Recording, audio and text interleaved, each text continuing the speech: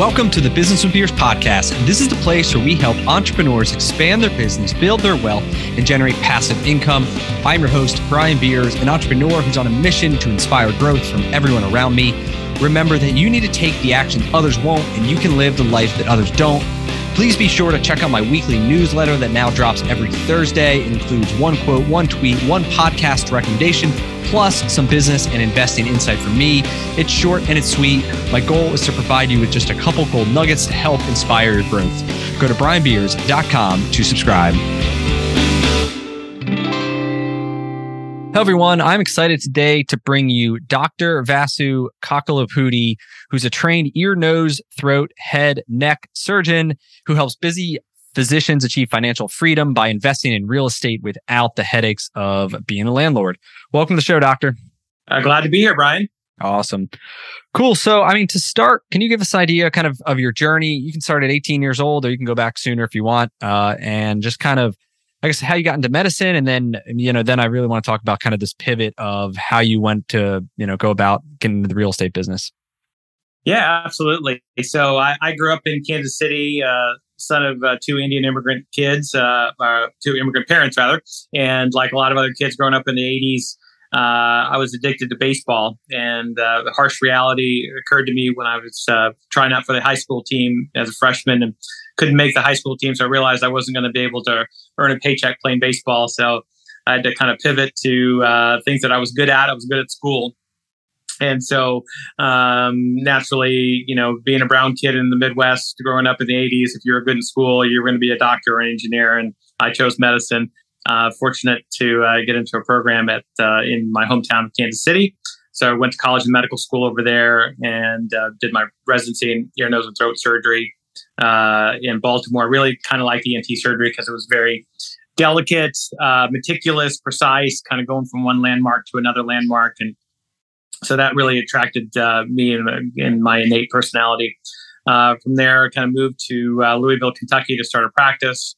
Got married, my wife and I. My wife's a dentist. And so she and I were blessed with kind of a nice, healthy paycheck, but still trading time for money, and kind of looked around to see, okay, well, how could we leverage our career earnings and gain freedom to be able to do the things that we want to do and work on our own terms. And the obvious place to go was real estate. And so I've been hooked ever since. Okay. So what does, what does your real estate portfolio look like? Like what type of assets do you guys buy? Yeah. So initially got into the single family, like most people started, because the barrier to entry is pretty low in single family, but kind of quickly realized that toilets and termites create a lot of hassle and it's hard to scale. So quickly kind of moved on to a wide variety of real estate asset classes, from medical office, which was a natural instinct for us because given our profession and in medical office, and built a surgical hospital and senior care, retail, grocery anchored retail in particular because of its Amazon recession resistant kind of asset nature of that. And then most recently, over the last probably 10 years, primarily focusing on multifamily, just due to the supply-demand imbalance and the strong demographic tailwinds with housing in this country. Okay. Yeah. And then do you invest kind of yourself? Is it like, do you raise money, I guess, from other investors?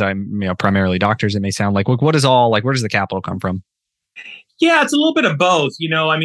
I like to always beta test it myself before I raise capital from friends and family. So certainly have kind of, done a lot of the background work in investing in an asset class myself, risking my own money, learning all the tricks of the trade and perfecting that before we raise capital from other folks. But, never really went into this to try to raise capital. It was more along the lines of friends and family that we helped make money for. They're like, oh, you should, we want to do more. We want to do more and more. And so yep. Out of that need, and really kind of saw a lot of our peers who were still, kind of had a lot of negative emotions given the negative secular trends of practicing medicine. And we're kind of looking for an antidote to that. And real estate is the obvious antidote in our humble opinion. So now we do raise capital primarily for multifamily because it's the most demographically based, least economic cycle sensitive asset class within commercial real estate. Okay. And so how many doors do you own? How much is it worth? Where are they located? What's it look like? Yeah. So we are operate a multifamily syndication fund. So we provide diversification for investors across multiple assets. So we've got 3 assets in the fund, aside from our own personal portfolio and a few small groups of friends and family. So we started the fund about a year ago, a little bit over a year, about a year and a half ago now, and have 3 assets in that. The most recent one was a $64 million addition that we had in Wiley, Texas, which is a suburb just east of Plano in the DFW area. Another asset in Fort Worth, and then prior to that, another asset in Northeast Atlanta. So, yeah. How much in total? So we've acquired in our fund about $200 million worth of assets in our fund right now. Oh wow, that's pretty impressive. Those are large properties. I mean, 3 assets, $200 million. I mean, those are big boy properties there. Yeah. These are big. How'd you like make the jump? I mean, because part of that's the mindset stuff, right? You go from a single family door, super low stress, not low stress, low barrier of entry, like you understand it, to like, holy moly, we want to, buy $200 million of real estate with other people's money. Like, what does that like internally look like? And then obviously like externally, what does it look like? Yeah, I mean, internally, it's just about making 2% improvements every time you do a deal. So, the way you climb a mountain is one step at a time, right? So, this didn't happen overnight. Again, I mentioned that, we started shortly after started practice in 2003. So really started investing in real estate in 2005. And certainly didn't start off with these larger projects, but we start off with smaller projects and really built a team. So real estate's a team sport. Yeah. And so I was very fortunate to have a lot of mentors along the way. And I kind of did, the medical colleagues on your listenership will probably understand the concept of residency, where, you basically spend time with professors who do what you do. And over a period of time, you kind of learn some skills, and it's on the job training essentially. And that's what I did with real estate. So, fortunate to have a lot of mentors along the way who I was able to kind of ride along with. And I said, hey, I want to learn your business. And it's amazing how if you're humble and energetic and people want to help you. And so that's really essentially what I was able to do, was to learn from the experts. And again, you take one small project, and then you learn from that, and then refine your process, and then you expand to the next project. And it's just a sequential. It's just like compound interest. Your skill sets.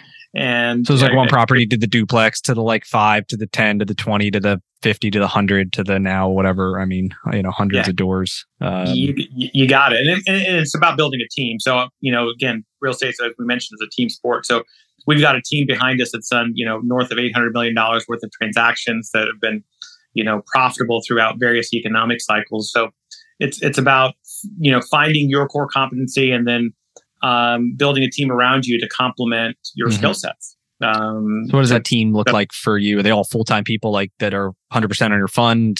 Like, what are the different roles? Yeah, exactly. So you got to have folks that help you with finding deals and building relationships with brokers and other investors, and then putting the deal together from a financing perspective. You need an asset manager, property managers, accountants, and CPAs, and all that other stuff. Yeah, just like running any other business. It's not an individual thing. And so, what's your role in the organization? So my role in the organization, I'm kind of transitioned now to primarily being the visionary in terms of communicating a vision to the rest of our team members.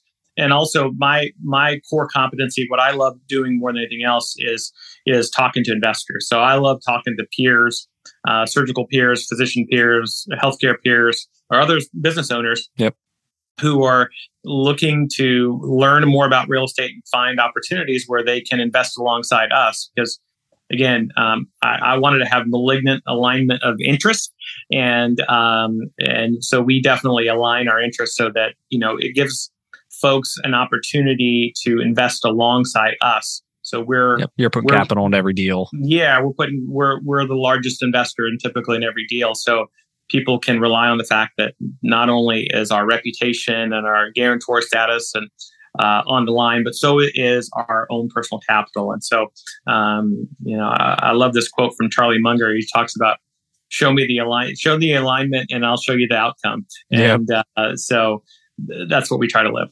So then, I guess you and some other partners that are also doctors that are kind of the owners and the managing members. Is that what it looks like from a leadership perspective? Yeah, leadership perspective. We're the only physicians. The other guys are, primarily, not practicing medicine. So, and I practice medicine on a part-time basis. So, yeah, that was going to be my next question: is how do you allocate time? I guess I'm sure it's evolved over the years from a 10% to 15, 20, maybe you could tell me. But and then what does it look like today in terms of your allocation of time? Yeah, right now I'm probably about a 60-40. I still like practicing medicine about 60% of the time. I do real estate about 40% of the time. But you know how it is as a business owner. You work evenings and weekends, and so real estate's really a passion. So I don't really view it as work. So I don't really count the number of hours I do in real estate. But so for example, today's my real estate day. So I'm in the home office, in my house, talking to guys like you, entrepreneurs and other investors, and looking at new deals. You do a lot of the fundraising, like investor relations, initial calls to educate. Yeah, absolutely. And then also involved in, the weekly meetings with our property managers and with our asset management team, looking at the different assets and kind of, vetting our processes and our models to figure out, hey, does this make sense for us? And so it's a little bit of both, a little bit of all the pieces. But yeah, primarily I love talking to investors. So how do you then, go into that subject? So you're talking to a doctor or someone in tech or someone who's got, almost all their money in the stock market, because that's what they've been taught to do, that it's like, that's where you put your dollar cost average into Vanguard or whatever you do. And it's safe and it's secure. And it's like, it's what you do. And the real estate's like risky, or that there's all these issues, whatever, right? There's all these negative connotations. So how do you go about, like, I guess, what's your philosophy of trying to help pivot and break that kind of mold, and then to believe in the asset class, to invest? Yeah, I mean, I think most people who are in the scientific fields, really kind of follow the data, right? And so that you look at the data and you think about the more diversified your portfolio can be, the lower your risk, even with the same risk profile. And so that's what I tell folks. And you kind of look at institutions like Tiger 21, who's another high net worth group of mastermind group of investors. And, they allocate the plurality of their investment portfolio to real estate. So 27% real estate and 25% in the stock market. So, people who are trying to aspire to have freedom and fulfillment in life can really there's a proven path. And just relying purely on the stock market, an equal blend of stocks and bonds and growth and, various different types of stocks and mutual funds just isn't the way that most people gain financial freedom. So it's really showing them the data and just kind of understanding that, hey, while stocks and bonds are part of your portfolio, if you diversify and put a portion into hard assets like real estate that's really safe, you can lower your risk and increase your return and gain tremendous amount of tax advantages, which we can certainly talk about in depth as well. So then, and I've had some other guys, who've done apartment syndications and things like this on as well. And so, and from your perspective, why would they invest with like your guys or one of these other ones versus, if they invest in a REIT or something that's like a publicly traded thing if they want real estate exposure? Yeah, I mean, I get that question a lot. Actually, REITs have become very popularized because they've got a lot of marketing dollars behind them. And unfortunately, REITs, you're actually investing in companies that buy real estate, right? And they're subject to the whims of the ebbs and flows of the stock market. So the volatility in REITs is huge. You don't get the same tax advantages. If Elon Musk tweets something or Trump tweets something or Biden has a tiff with Congress, all of a sudden that can affect your the price, the public but markets. Not the underlying asset, which doesn't change with the tweets. Exactly. Yeah, exactly. When you're in a syndication, your valuation is primarily based upon the P&L of your individual business. And so all of these short-term, cycles from political news and pundits saying one thing or the other can affect your valuation. Whereas when you're running a business, I mean, sure, there are, you are sensitive to the economic cycle for sure, but you're more sensitive to the demographic cycle if you're focusing on the type of asset class that we focus on. And plus, the other thing is tax advantages. So, when you are a fractional owner in an asset, all the pass-through benefits as a business owner flow through to the individual investors. So those are some of the things, but we could talk about that for ages, Brian. So then someone says, "All right, I'm game. I get this. I want to go direct." How are some of the ways they can go about vetting both the operator, which is someone like you, and then what the asset is, or in this case, a fund, which is going to be like a broad range of this is what we look for, and if it fits our criteria, this is what we're going to buy. So let's talk about the operator first. How would you recommend someone vetting an operator? Yeah, I mean, I think the biggest thing is experience, right? You need to understand their experience, the breadth of their team, and how have they done during, the last 5 to 10 years have been golden times for real estate. And so much like the tech bubble, so when the dot-com crisis, I was in residency at the time, and I remember, everyone was a genius because all you had to do was invest in any company that said .com after it, and your dollar became $2 tomorrow, right? Pets.com. Yep. Yeah. And everybody was a genius. And so then you got to think about, well, were they really a genius, or were they just riding that wave of the market? So was their success related to their metrics and their model, or was it just related to the market? And so I think you're starting to see a little bit of that in the real estate market right now because everything's been so hot, and everybody, who hasn't made money in real estate in the last 5 or 10 years? And so if you go just purely based upon performance, you have the risk of assuming that somebody has done well because of their model and their experience, as opposed to them just riding the market wave.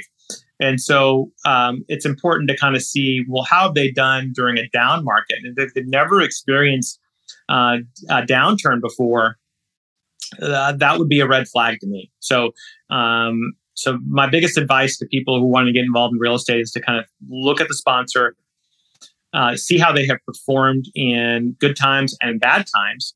What is their experience? Do they have any kind of marks on their record? And you certainly want to look into that. And how levered they are, how disciplined are they in terms of their financing, et cetera. So people don't often ask about that, but always ask about their debt, because we always want to be somewhat levered to increase our returns, but you don't want to be over levered. So it's a balancing act.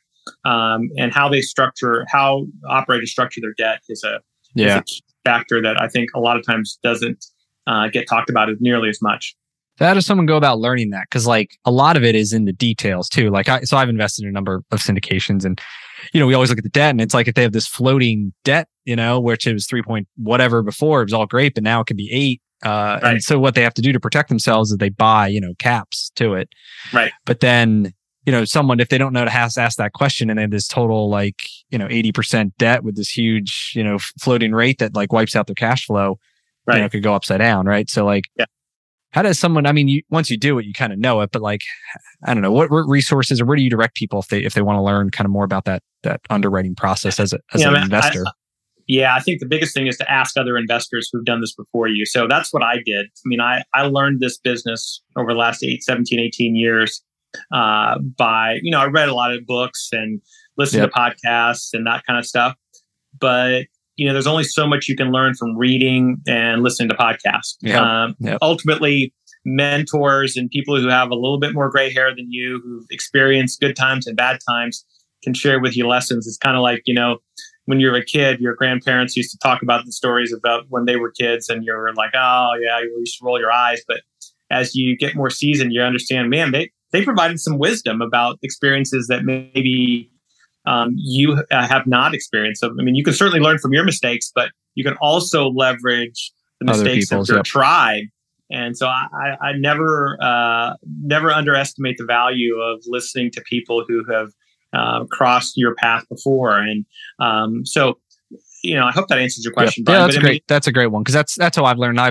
We mentioned this earlier, but I joined this group called GoBundance, which is this entrepreneurial group. And there's a lot of guys in real estate, and actually most of the deals I've invested in are from guys in that group. But that's how I've learned, because I've, been alongside other investors, and then the guys who run it, like you, who then, will kind of open up the Komodo in a sense and kind of give an idea of what the business is like and show real returns. And then they can show track record. These are like X amount of deals we've done. And, then you learn some of these things to say, hey, this is like a good quality, and hey, this is a bad quality. But a lot of it's the average of the people you're with. And if you're not happy with the room you're in, you just got to find a new room. And for some people it's GoBundance, for some people it's other, obviously Tiger 21, if you can net worth can hit that high, and there's other groups as well. So, Yeah, absolutely. And I think the key thing is, as I was transitioning more and more to real estate, I really used a lot of my surgical career to kind of take some parallels about,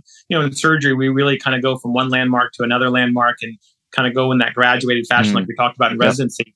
And really just tried to apply the same principles that I used in my surgical training and my surgical practice to real estate investing. And I kind of realized, man, there's a lot of parallels, different industries, but a lot of parallels in terms of how you progress across a continuum of knowledge and experience. Yep. And it's kind of the thing too, once you get more knowledge and experience. Even for me, if I look at a deal within like a couple minutes, I can make a decision. Hey, is this thing worth investigating, or is this like total junk? And lately for me, and maybe you could speak to this, is like looking at the asset class. And even as we get this downturn, the price that some of these things want to sell at, like they're buying new construction deals at like a 4 cap or something. And then the plans to sell it at a 4.7 in like 3 years. And it's like, if interest rates are 6, you can't sell something for 4.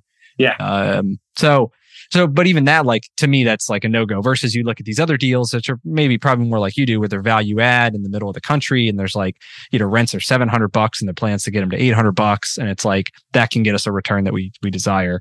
And so it's a lot of times I'm looking at like the business plan of the deal and just like, does this thing make sense to me or not? And a lot of times it don't even make sense. I don't even go any further. I don't know. You have any thoughts on all that? I think the thing that I think most investors, active or passive investors, should really look at when they're looking at a syndication is really the MSA and the market, the MSA and the submarket, because real estate essentially is a people's sport, right? So people have to be moving to that area, and so where people move, where the jobs are, where it's a business-friendly climate, where it's, those kinds of things, where the taxes are appropriate, and et cetera. So you got to study the MSA, and then you study the operator. Usually, if you get those two variables right, you've got somebody who's got some experience, who's honest, and has skin in the game, just like you have skin in the game. And they're investing in markets that have good demographic tailwinds that you can follow. Rising tide raises all ships. And if you're a long-term holder in those specific markets with financial discipline and not being overly levered, and have stress tested your model, I mean, anything can happen, but that's 99% of the battle right there. Like 4 variables, the 2 key being the MSA, the submarket, the MSA and submarket together, and the operator. Those 2 probably have 90% of it. The remaining 9% is some of these other things we talked about. And what's your business plan? Is it the sell in 5 to 7 years, or is it kind of the refinance, get the capital back, and just hold these things to cash flow? What is your plan? Personally, I tell most other peers that are in our boat that are really looking for passive income that allows them to be able to practice medicine if they want to, and on their own terms, and take a vacation whenever they want to take a vacation, or attend their kids' soccer game at 5 o'clock if it happens to be at 5 o'clock, or donate to their favorite charities and be philanthropic and make a difference in this world, and have time for hobbies that they've never had time for before. So I think passive income is the way to do that. And so, personally, for most of our investors, it's generating the most amount of passive income. And so the way you do that, we humbly believe that if you can find a very safe, secure place and generate tax advantage passive income. And then as you make improvements to the asset, harvest some of that equity through either a refinance or a 1031 where you roll over those gains, and you essentially increase your basis in which to generate more passive income. So I'll give you an example. So I invested in a property in San Antonio about 4 or 5 years ago, and through various demographic cycles and operational improvements, the value of my equity had doubled, and so we transitioned that equity into a new asset. And so let's say I was getting 4 to 5% cash on cash every year on a tax deferred basis. Well, now because I've doubled that equity, I get 4 to 5% on the higher amount. So it's essentially 10%. Okay. 10% of my original cash, original cash in a tax deferred fashion. And you keep doing that over and over again. It's been commented that, time value of money and compound interest are like the eighth wonder of the world. Yeah, right. And yeah, it's just amazing, because then all of a sudden you keep rolling that over on a tax deferred basis, and pretty soon you've got, passive income that exceeds your monthly expenses, and you're like, man, I can do whatever I want. I can work if I want to work. I can donate to my favorite charity if I want to donate to my favorite charity. I can take a vacation if I want to. I can attend my kid's soccer game. I can focus on my health and focus on my family and build better bonds and build better relationships within my community. I mean, it's highly, highly addictive to be free. Yep. That's awesome. Well, it's awesome what you're doing to help other kind of physicians too, we can't get in today, but it's a very stressful job, right? That's ever changing, probably regulations and everything that's going on. And so, like you said, if we can give them that passive income and the freedom, and then they can probably live a happier and probably more productive and, life and profession, which is, we all benefit from. So and it benefits the community, because think about it as if you were a patient, if I'm a patient, I would love to have my surgeon operating on me purely because they love the craft of surgery and not to feed their family. I mean, I just think the amount of empathetic, compassionate care that I could be delivered as a patient would be much better with a financially free choices rather than, trying to work as many hours as they can or as many surgeries as they can do to hit the number they want to hit and then pay all these taxes on it too. So, anyway, it's interesting and it's awesome. So where can listeners connect if they're interested in learning more about you, or if they're interested in investing, or, just educating, for you to educate them, that kind of thing? Yeah, absolutely. So we recorded a webinar recently that kind of gives you an overview of our unique opportunity. It's www.aptaproperties.com/webinar. Okay. It's APTA properties plural /webinar. And we're also have a new ebook coming out called the Smart Surgeon's Guide to Financial Freedom. They can email us at info@aptaproperties.com if they'd like a copy of that as well. Awesome. Cool. And we'll link all that up too in the show notes. So you can just click the button and make it easy. And cool. I appreciate you coming on and sharing your story. And like I said, it's pretty inspirational and pretty cool what you've done and what you've built. And, I'll be excited to kind of watch you continue to build. I'm sure you're not done raising money and making this a pretty big company. So it's pretty cool. Yeah. And thank you so much for everything you do, Brian. I think spreading the word about entrepreneurship and growing people's businesses, that's really, as a son of an immigrant, I was actually born in India myself. I think this is still a land of opportunity, and entrepreneurship is the unique aspect of our culture that I appreciate guys like you spreading the word about. Awesome. Cool. It was great chatting with you, and I'm sure we'll stay in contact. Thank you, Brian. That's all we got for this episode with the Business with Beers podcast. One thing that would really help both us and other new potential listeners is to rate the show and leave a comment in iTunes, Stitcher, wherever you listen. Also, make sure to link up with me on your preferred social media platforms, LinkedIn, Instagram, Twitter, Facebook. You can find all my links at brianbeers.com. Please just share the podcast with anyone who you think might enjoy it. And until next time, remember to take the actions others won't to live the life that others don't.